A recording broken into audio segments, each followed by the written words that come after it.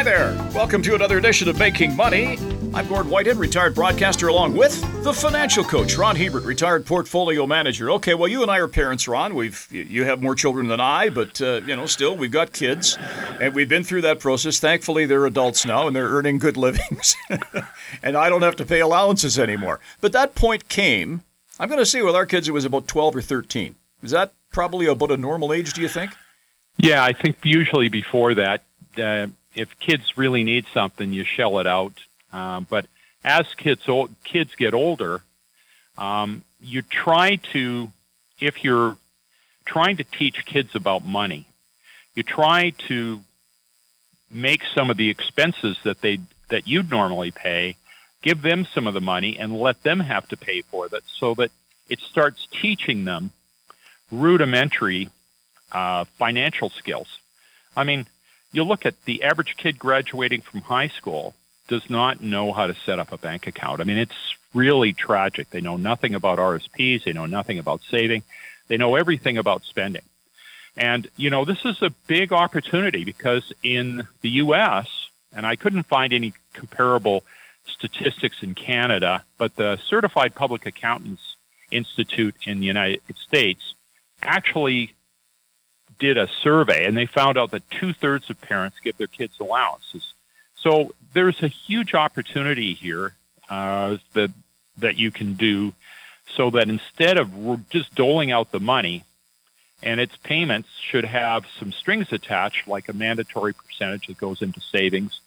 And this type of thing and basic budgeting skills can really teach kids a lot about life and budgeting. And you, as a parent, you don't want to let this opportunity escape or go to waste. So we're going to give you some tips today on allowances, how much should you give, and just some 9 general guidelines that will help you, if you're a parent, really take advantage of this teaching opportunity that you have if you are going to give your kids or can afford to give your kids an allowance. It reminds me, Ron, of when our sons were both playing hockey, because both the kids played hockey, which is an expensive pastime, but, I was fortunate enough to make enough of a living that I could manage it. But I remember one year, I said to them, I'm going to keep track of how much we spend this year on hockey. Registration, equipment, driving back and forth to practices, and one of the kids practiced out of town. When I showed them the number at the end of the year, you should have seen the size of their eyes. And I said, that's why when you guys grow up and you have your own kids, you'll learn just about how you have to manage your affairs to be able to do this. I thought it was a good life lesson. It's a great life lesson for kids. And, on the, point number 9 sort of dovetails in with this.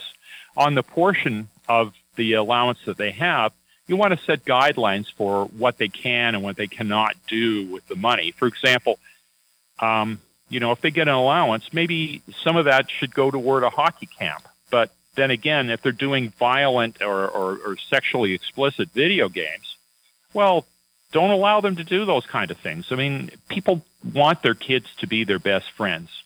And sometimes it's important that kids realize that you're there to keep them, not necessarily to do everything so that you're best buddies with them all the time, but sometimes you have to stand up. And it tends to be a little bit controversial when you have to stand up and you're the beacon out there to get them to do the right things and to learn the proper lessons. So, it's important to set guidelines on what they can and what they can't do with their money, and showing them how much it costs to do a particular thing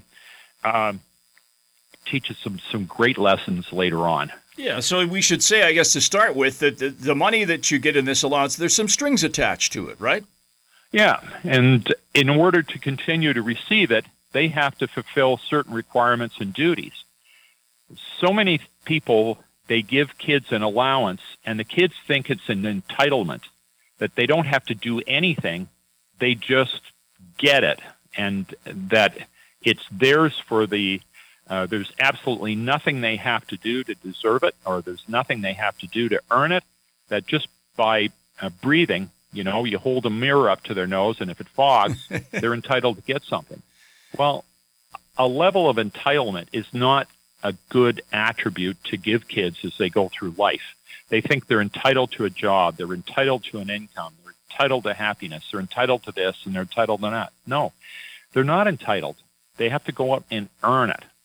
And of course, one of the best ways to do that is start early by giving them money management skills and helping them realize, if they want something, they're going to have to reach out and they're going to have to earn it. Yeah, maybe it's, okay, you clean up the dishes after dinner, you cut the lawn, you shovel the snow in the winter, you walk the dog 3 times a week instead of mom and dad doing it. Simple things, right? But you attach those strings to it.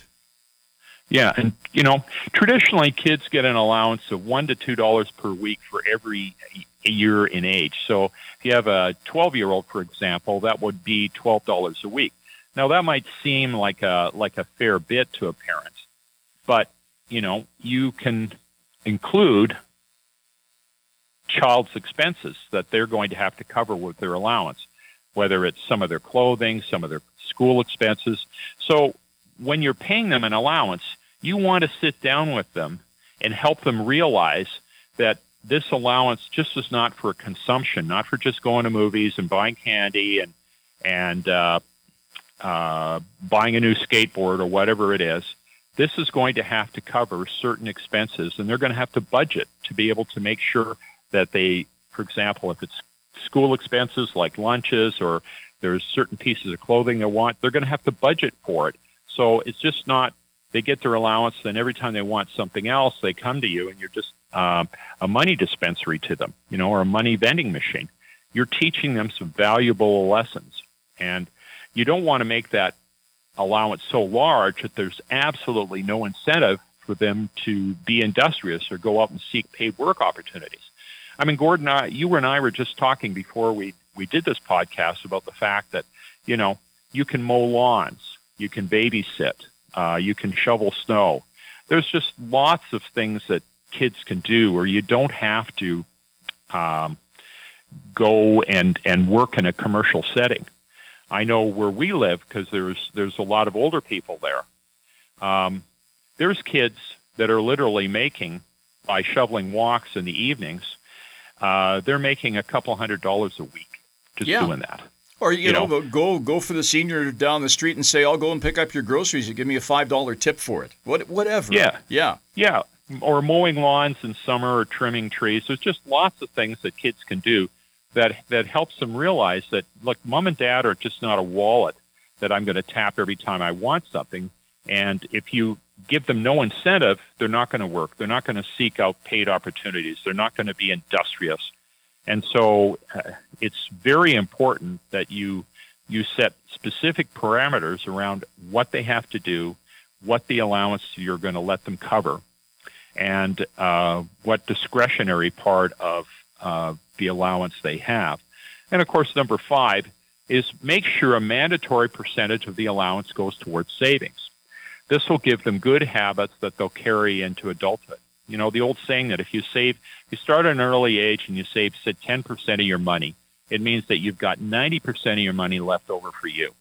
And if you're starting at an early age to put away 10%, and that becomes a habit, most people that save 10% over their lifetimes with the compounding, especially if they start when they're in their teens, by the time they retire, even if they've only made a modest income, they're going to have more than enough to retire. So building a savings requirement in the allowance is a really good thing.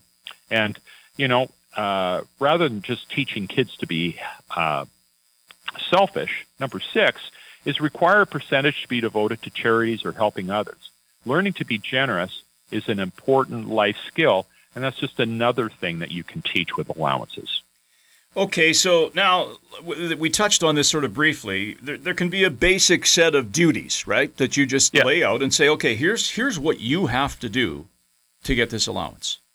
Yeah, and so these things are the family responsibilities. In other words, you're doing these things, and if you have extra things that you're to earn extra money, but you hear parents say, well, I pay my kids $20 a week, but they don't do any of the chores that I ask them to do. Well, there again, there has to be some basic responsibilities where if they're not doing these responsibilities, don't give them an an allowance.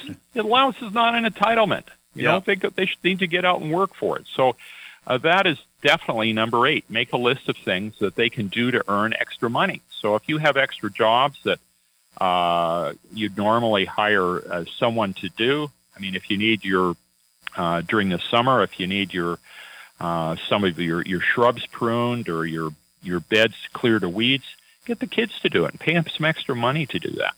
But these 9 points will allow you to set some controls and teach your kids some valuable lessons along the way. So, please don't waste this opportunity. It can set your kids up so that they have good financial skills for the rest of their life with just something as simple as learning to manage the allowance that you give them every week. Yeah, it's as we've talked about, the theme of this show is financial literacy, and it begins at a young age. We did that with our kids.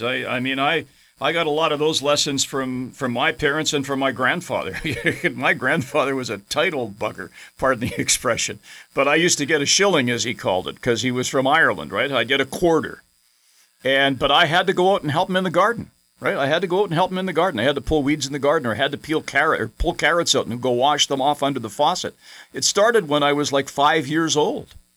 And I've lived with it my whole life, and I try to impart that in our children, right? I think it's important. It's critical. Yeah, I know watching you over the years, telling me about the lessons that you've been able to teach your kids about finance through just allowances and responsibility and chores.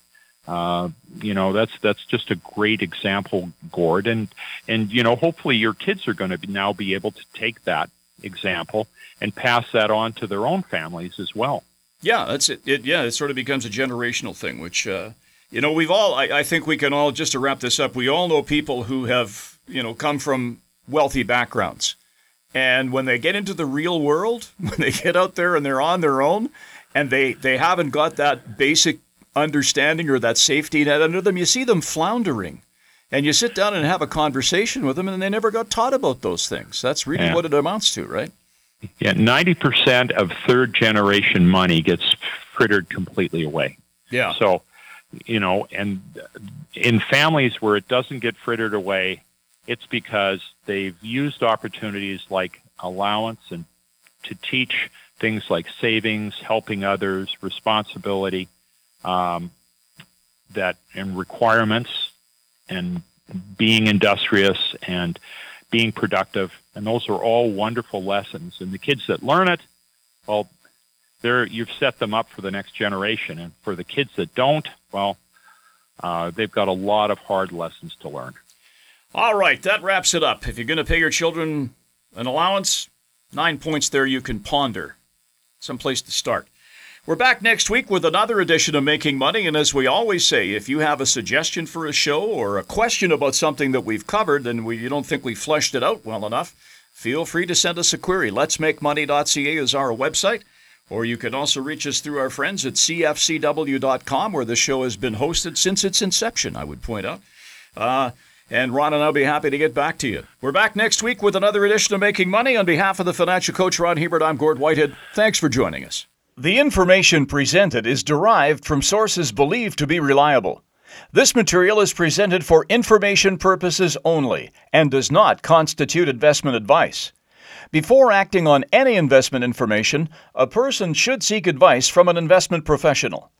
The presenters may or may not hold positions in the securities discussed on this show and will not be responsible for any losses sustained from acting on this information.